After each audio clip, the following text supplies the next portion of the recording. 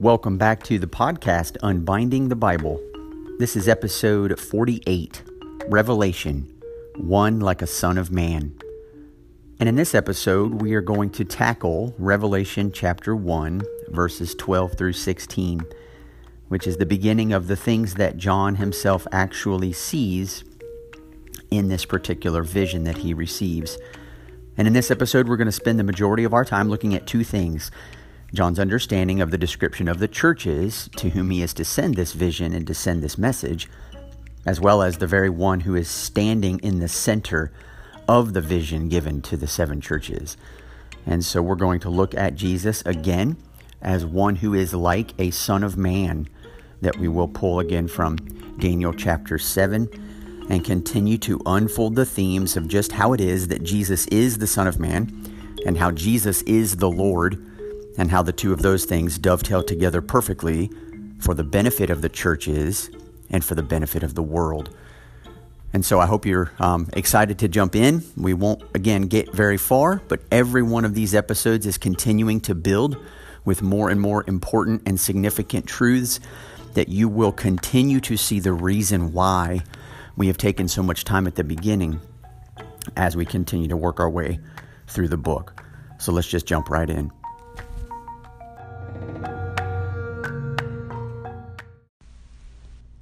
As we begin this week's episode, allow me just to read Revelation 1, 12 through 16. Here's what it says.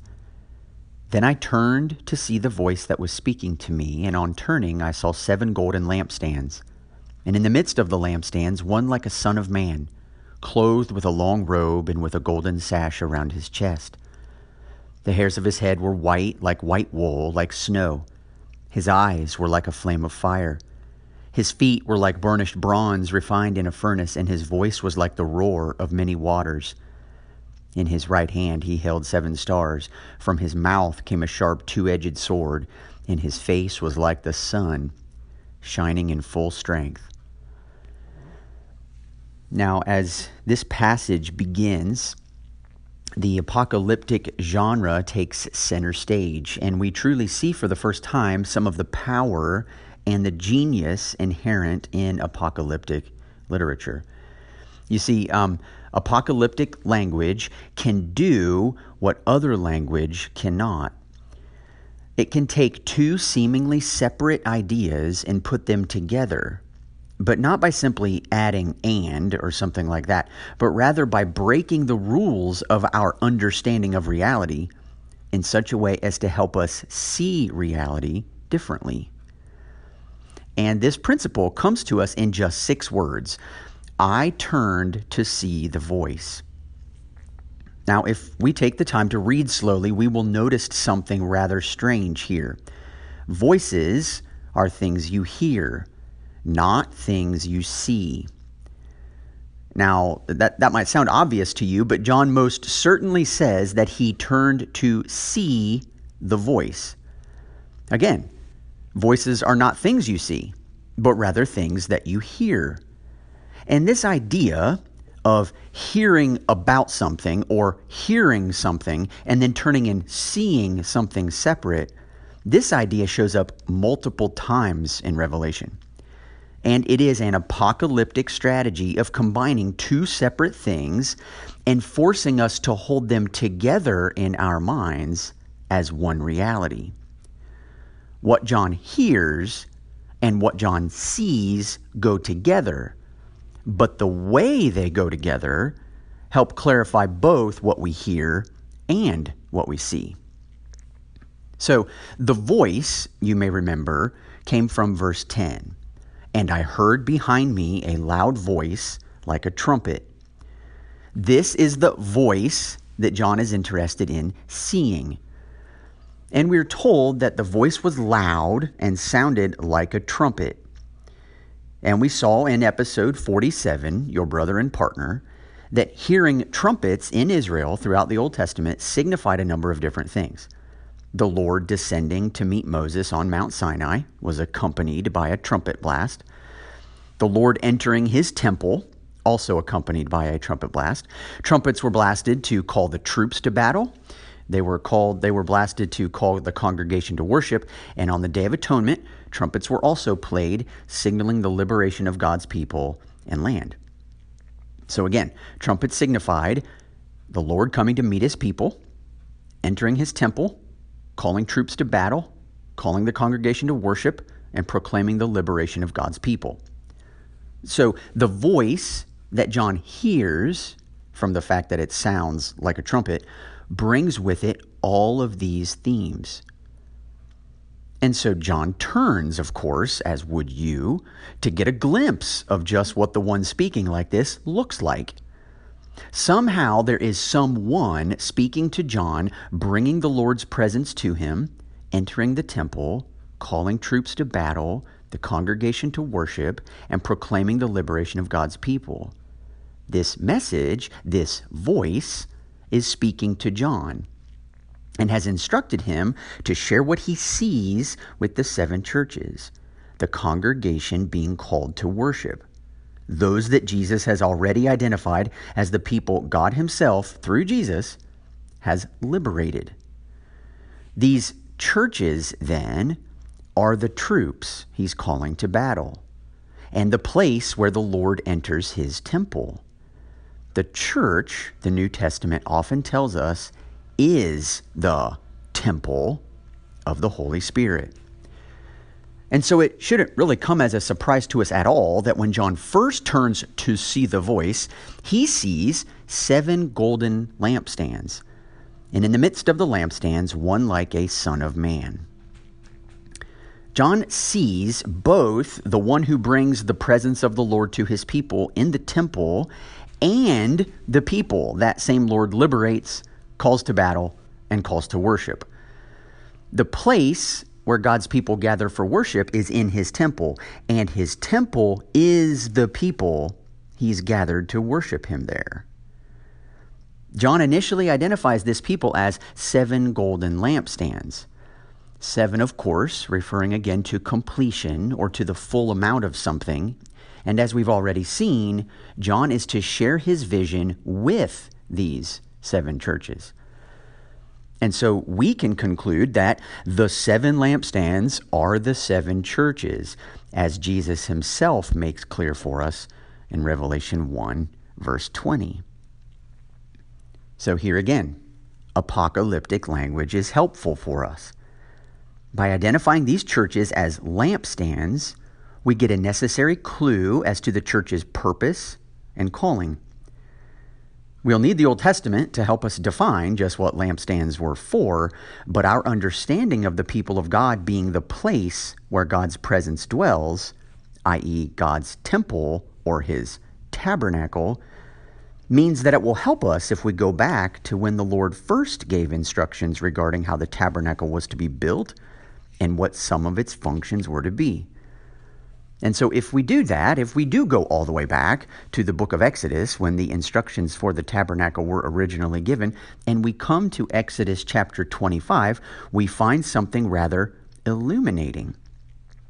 Pun, of course, not intended. In Exodus 25:31, we read this: "You shall make a lampstand of pure gold." And then after giving a brief description of that for the next several verses, if we skip ahead to verse 37, we are given the lampstand's purpose. "You shall make 7 lamps for it, and the lamps shall be set up so as to give light on the space in front of it." Now, I want you to understand what's going on here. A lampstand was to be constructed out of pure gold. 7 lamps, to be exact, were to be fashioned on this one lampstand, and its entire purpose was to give light on the space in front of it. When you come to Exodus chapter 25, you don't dive right into this description of the lampstand, but there are a number of verses that precede this. And the section that immediately precedes this section on the lampstand calls for a table to be built out of wood. The purpose for this special table is given to us in verses 29 and 30, and here is what they say. "And you shall make its plates and dishes for incense, and its flagons and bowls with which to pour drink offerings. You shall make them of pure gold. and you shall set the bread of the presence on the table before me regularly. Now, this may all sound strange and foreign to you. It oftentimes used to do this to me until I began to understand a few things. But what in the world is going on here? Why a description of Exodus? Why are we back in these strange chapters of Moses receiving instructions for the tabernacle? Allow me to explain. The table was a place for plates and dishes and bowls and drink offerings. In other words, this table was a place for a special meal of some kind. And on that table, the bread of the presence was to be set, which would remind the people of the Lord's provision for them in the wilderness, how he provided for their every need, and as Jesus later identifies for them, the Lord gave them bread out of heaven to eat. This bread of the presence, then, was a visible reminder to the people of the Lord's provision for them, of his taking care of them, of his being with them in the wilderness. And placing all of the dishes and utensils on this table along with the bread of the presence was the Lord's way of encouraging the people that his presence would most clearly be with them all in and through a shared meal together, in and through the priest's participation in the bread of the presence. We spent an entire episode of this podcast discussing how all human beings were created to function as priests, not only in God's special space, but in the entire creation. Go back if you would like and re-listen to episode 11, Work It and Keep It, where we noted that these two verbs, work and keep, were used to describe what the priests did in the tabernacle and later in the temple. Only in Genesis 2:15, which is where we were beginning that discussion in episode 11, these verbs are used with reference to all human beings. And don't forget, according to Revelation 1:6, Jesus has made us a kingdom, priests to his God and Father. And how was it that he made us priests? He did so by allowing us to participate in the bread of the presence, which was offered to us most fully in Jesus himself, the bread of life. In fact, the church's celebration of communion then becomes our celebration of the Lord's provision for us, that he has provided for our every need and has promised to always take care of us and to always be with us. Now, why am I telling you all of this? Here's why.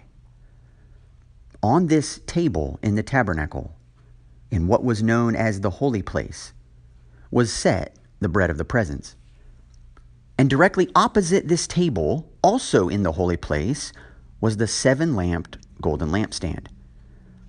And we are told in Exodus 25:37 that this seven-lamped lampstand shall be set up so as to give light on the space in front of it. And what is in front of the lampstand? That's right, the table with the bread of the presence on it.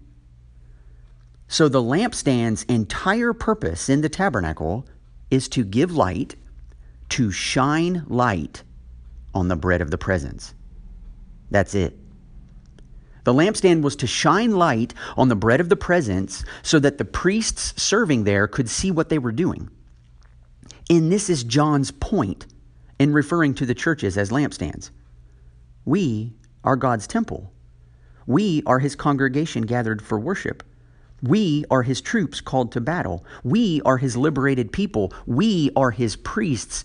And the work that we are to do, our task, our calling, as priests gathered for worship in his temple, is to shine light on the bread of the presence, to shine light onto Jesus Christ. That's why we exist. And this is what it means to be his witnesses in the world.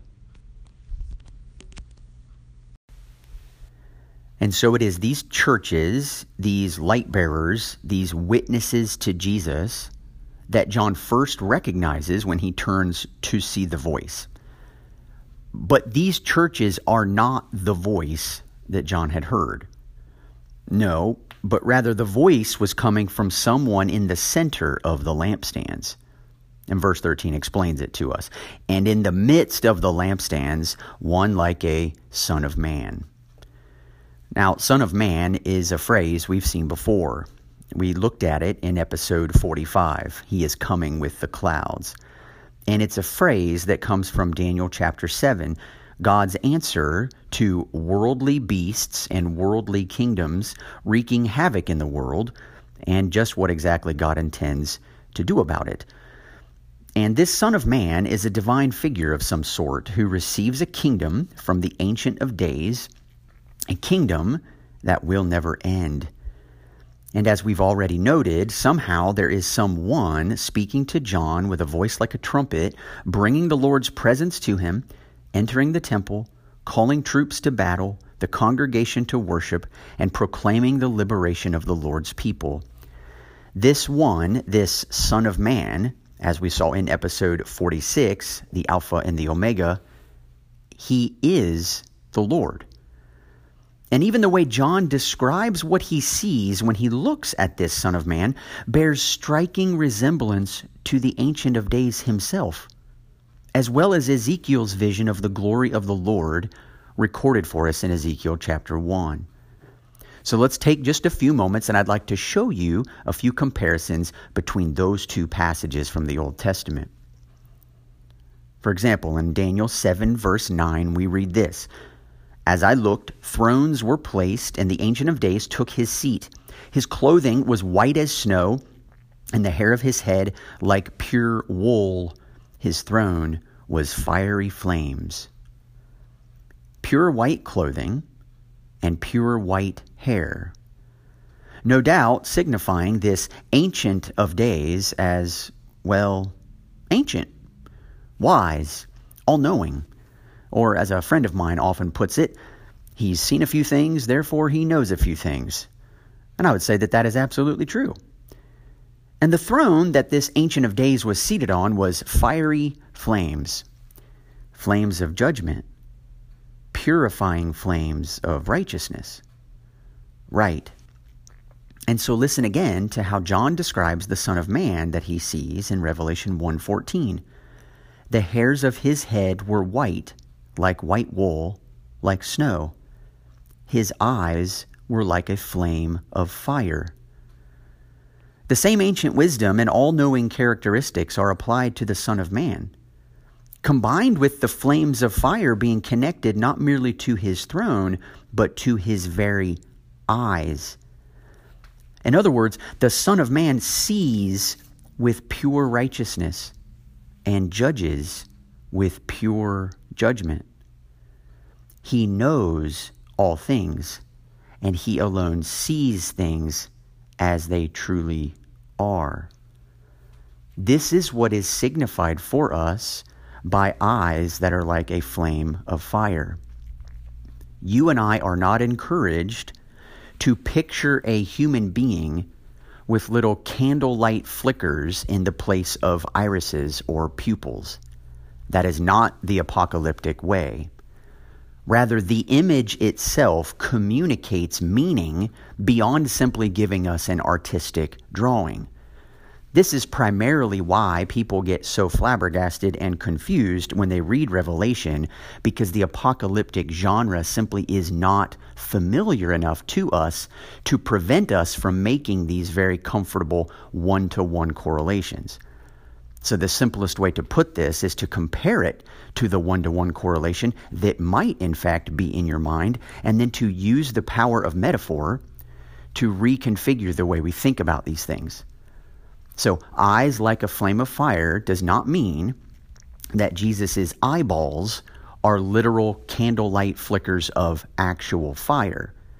What it means is that the way the Bible often speaks of judgment and purifying fire and being refined as gold, where the dross is removed from the top and what you are left with is something pure and clean and wonderful, having that purifying idea attached to what someone can see provides an explosion of meaning for us.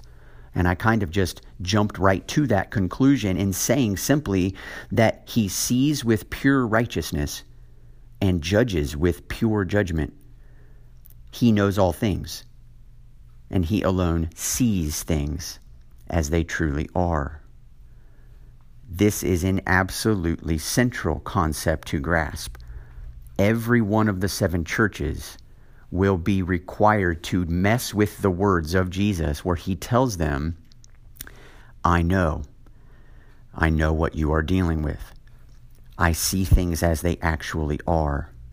Sometimes the words I know, which are in fact given to every single one of the 7 churches in Revelation chapter 2 and 3, sometimes the words I know, or from Jesus, I see, sometimes those words provide immense comfort because he understands the struggle that they are facing while trying to remain faithful to him in a world that does not care about him. The messages to some of the other churches, however, the words I know can prove tremendously terrifying. Because the things that many times, even in churches, we desire to cover up because we are embarrassed about them or we are ashamed about what is actually going on in the hidden places of the heart, Jesus knows those things too. And his encouragement for the churches is never that they would be afraid of him because he knows. It is that they would recognize that because he knows, they need to bring those things into the light with him. Let him deal with them in the way that he knows best, and then set us on a path toward freedom. This is what I ultimately believe the church needs to position itself first in line to have done. But John goes on, and we'll go on too by looking at this passage from Ezekiel, which gives us a little bit more insight into this Son of Man. Ezekiel is given a similar glimpse of the Lord on his throne, but with slight variations. When he sees the Lord, he sees a great cloud with brightness around it and fire flashing forth continually, and in the midst of the fire, as it were, gleaming metal. And that's from Ezekiel chapter 1, verse 4. And if you really want to scratch your head someday and thought Revelation provided a bit of confusion for you, go try reading Ezekiel chapter 1. Ezekiel is at way more pains and confusion than John ever is in trying to explain what it is that he sees. And Ezekiel uses tons of phrases like, well, it was kind of like this. It was sort of like that. I don't really know if it was real. Maybe there were wheels happening on this throne and they were kind of going in 4 different directions. It's almost humorous to see him attempt to put language to something just awe-inspiring. But this metal that he refers to, verse 7 tells us that this metal sparkled like burnished bronze. Well, look again at Revelation 1, and what do we find about the Son of Man? In verse 15, it says, his feet were like burnished bronze refined in a furnace. Well, right now we're back to this furnace idea, this purifying idea, and it says his feet were like burnished bronze, whereas in Ezekiel, the legs of the image that Ezekiel saw were like burnished bronze. And so here in Revelation, to identify Christ's feet as burnished bronze refined in a furnace hints at and suggests something about his moral purity, his moral stance, where he walks, where he goes, what he does. This will become particularly clear in Revelation chapter 2, as it will become the basis for Jesus' demand that those among whom he walks, i.e., the 7 churches, must reflect his purity in the midst of an immoral society and their temptation to follow suit. And this stance is made all the clearer with the constant references to brightness around the throne and the Son of Man's face like the sun shining in full strength. There is just an intense brightness here. So bright, in fact, that no darkness of any kind can exist in its presence. 1 John 1:5 captures the idea the clearest. God is light, and in him is no darkness at all. And so what do we have here? What we have here is the Lord himself coming to be with his people as the Son of Man. He is in their midst, remaking them as priests, calling them to worship, calling them to battle, gathering them in his temple, announcing their liberation, and calling them to be light bearers in the world to his goodness and glory.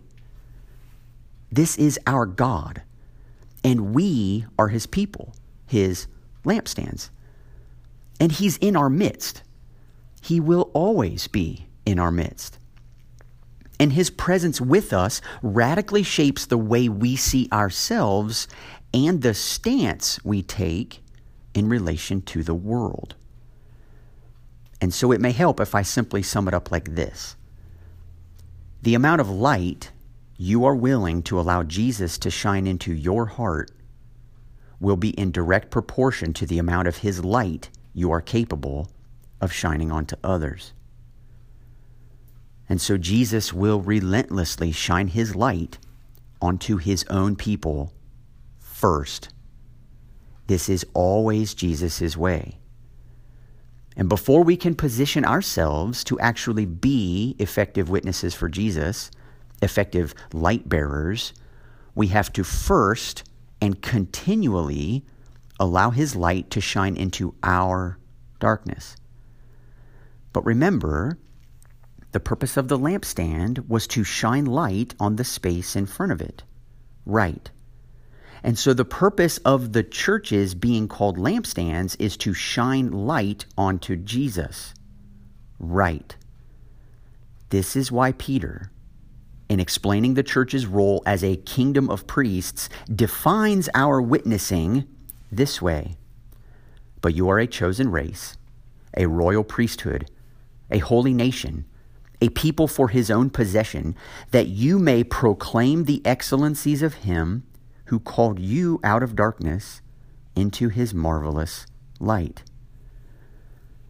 And so if I were to attempt now to combine the idea that as a lampstand, our role, our calling, our mission, our purpose is to shine light on Jesus himself, and then to couple that with the fact that the church is called to be the light of the world, which does imply that we are shining light into the dark places of our world as well, we are doing two things. We are shining light onto Jesus.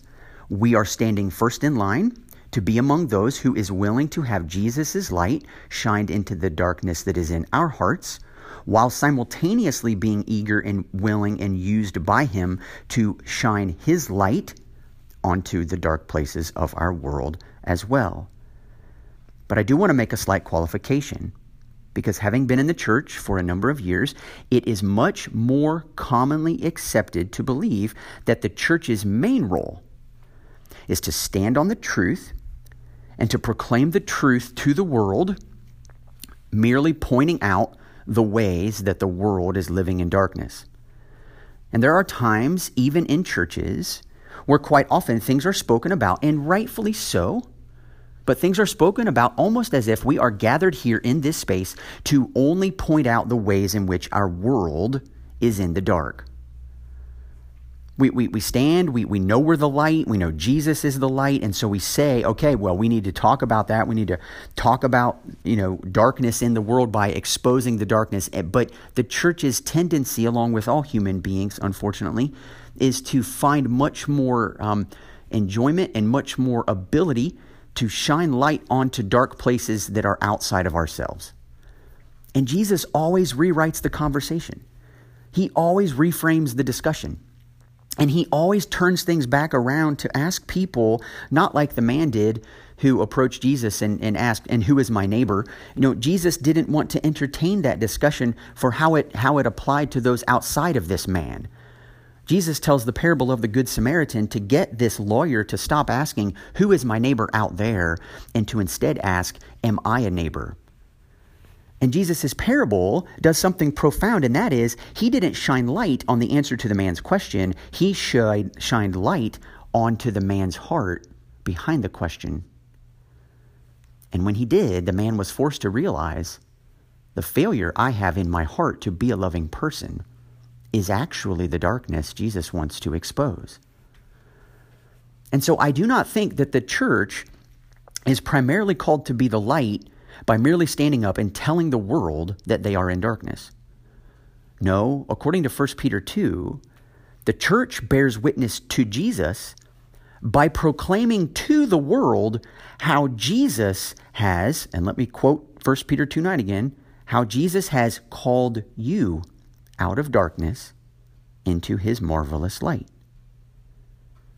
And so if we keep these two themes together, and we do not separate them, but we keep them together, that Jesus is shining light into the dark places of our hearts, and Jesus is inviting us to join him in shining light onto the dark places of our world, then our testimony, our witness, our light bearing, according to 1 Peter 2:9, it's meant to be very, very personal and to be very relational. Here's what Jesus has done to set me free from this particular place of darkness. Are you interested in Jesus setting you free too? That's the idea. That is actual evangelism. That is proclaiming the excellencies of him who called you out of darkness into his marvelous light. And therefore, the amount of light you are willing to allow Jesus to shine into your heart will be in direct proportion to the amount of his light you are capable of shining onto others. This has always been the case, and it will never cease being the case. But our position as light bearers, as lampstands in the world, shining light onto the bread of the presence, onto Jesus himself, always involves a willingness to have that same light shined into our own hearts, to be transformed by that light, so that the way we shine light on the world is inviting. It is liberating. It's calling them to worship. It's calling them to battle. It's calling them to enter the temple with us. And so let me repeat one last time how I've phrased this, speaking to someone about the power of Jesus in your life.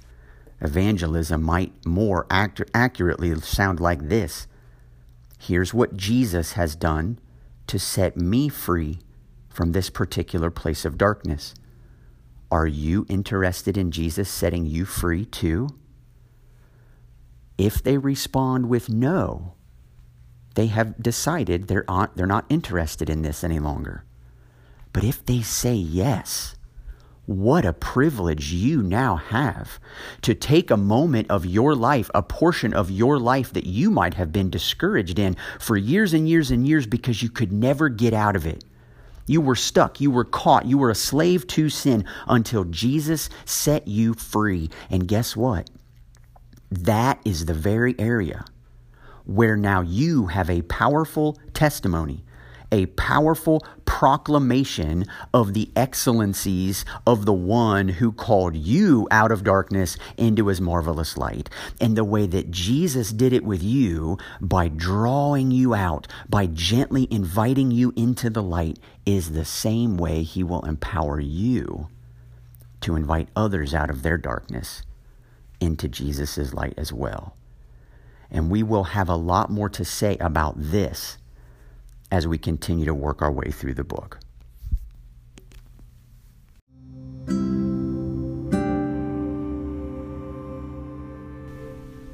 When you take a step back, it is absolutely stunning just to see how beautifully interwoven all of the themes actually are throughout the first chapter of the book of Revelation. And we are going to continue to see these themes surface again and again. But as I shared in the introductory few episodes, it is my intention to be as pastoral as possible as we walk through this. I do believe John was a pastor when he wrote it. I believe Jesus came as a shepherd and as a pastor to us. And I am, as always, offering myself to be a pastor to you. It's very possible, and I am becoming more and more aware of the fact that there are many things in people's lives, particularly believers' lives, that they are not quite sure they feel comfortable having Jesus shine the light of his truth into those parts of their lives. People carry shame, and they carry guilt, and they're not sure what to do about situations that have either happened to them or situations that they willingly participated in. and they carry these things. And they remain distant to Jesus in just those parts of their lives because they're afraid to open themselves up to him. If that is you, I want you to be encouraged that Jesus' invitation to you always remains. He desires to be with you and to know you. And I would love to be an extension of him if you ever wanted someone to talk to about any of these things.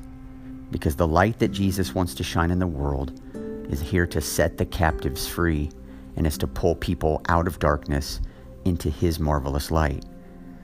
When we are prepared as the church to face our own darkness first, we will become an unstoppable, joyous expression of the presence of Jesus in the world. And that is what I want for the church. This entire podcast is aimed at the church. I want the church and the Christians in it to rightly think about our God and to rightly think about ourselves and to know that true freedom is possible now. So that's all the time we're going to take for this week's episode. I'm so thankful for those of you that continue to tune in. I've noticed a few additional listeners since we've begun Revelation, which my wife suspected would be the case, and that's always exciting. But feel free to share this with others if you think there'll be additional people that would be interested in listening. I'd love to hear more interaction from you, gain a few more people to listen who might be encouraged by these things so that we can strengthen the church together. Until next time, have a great week.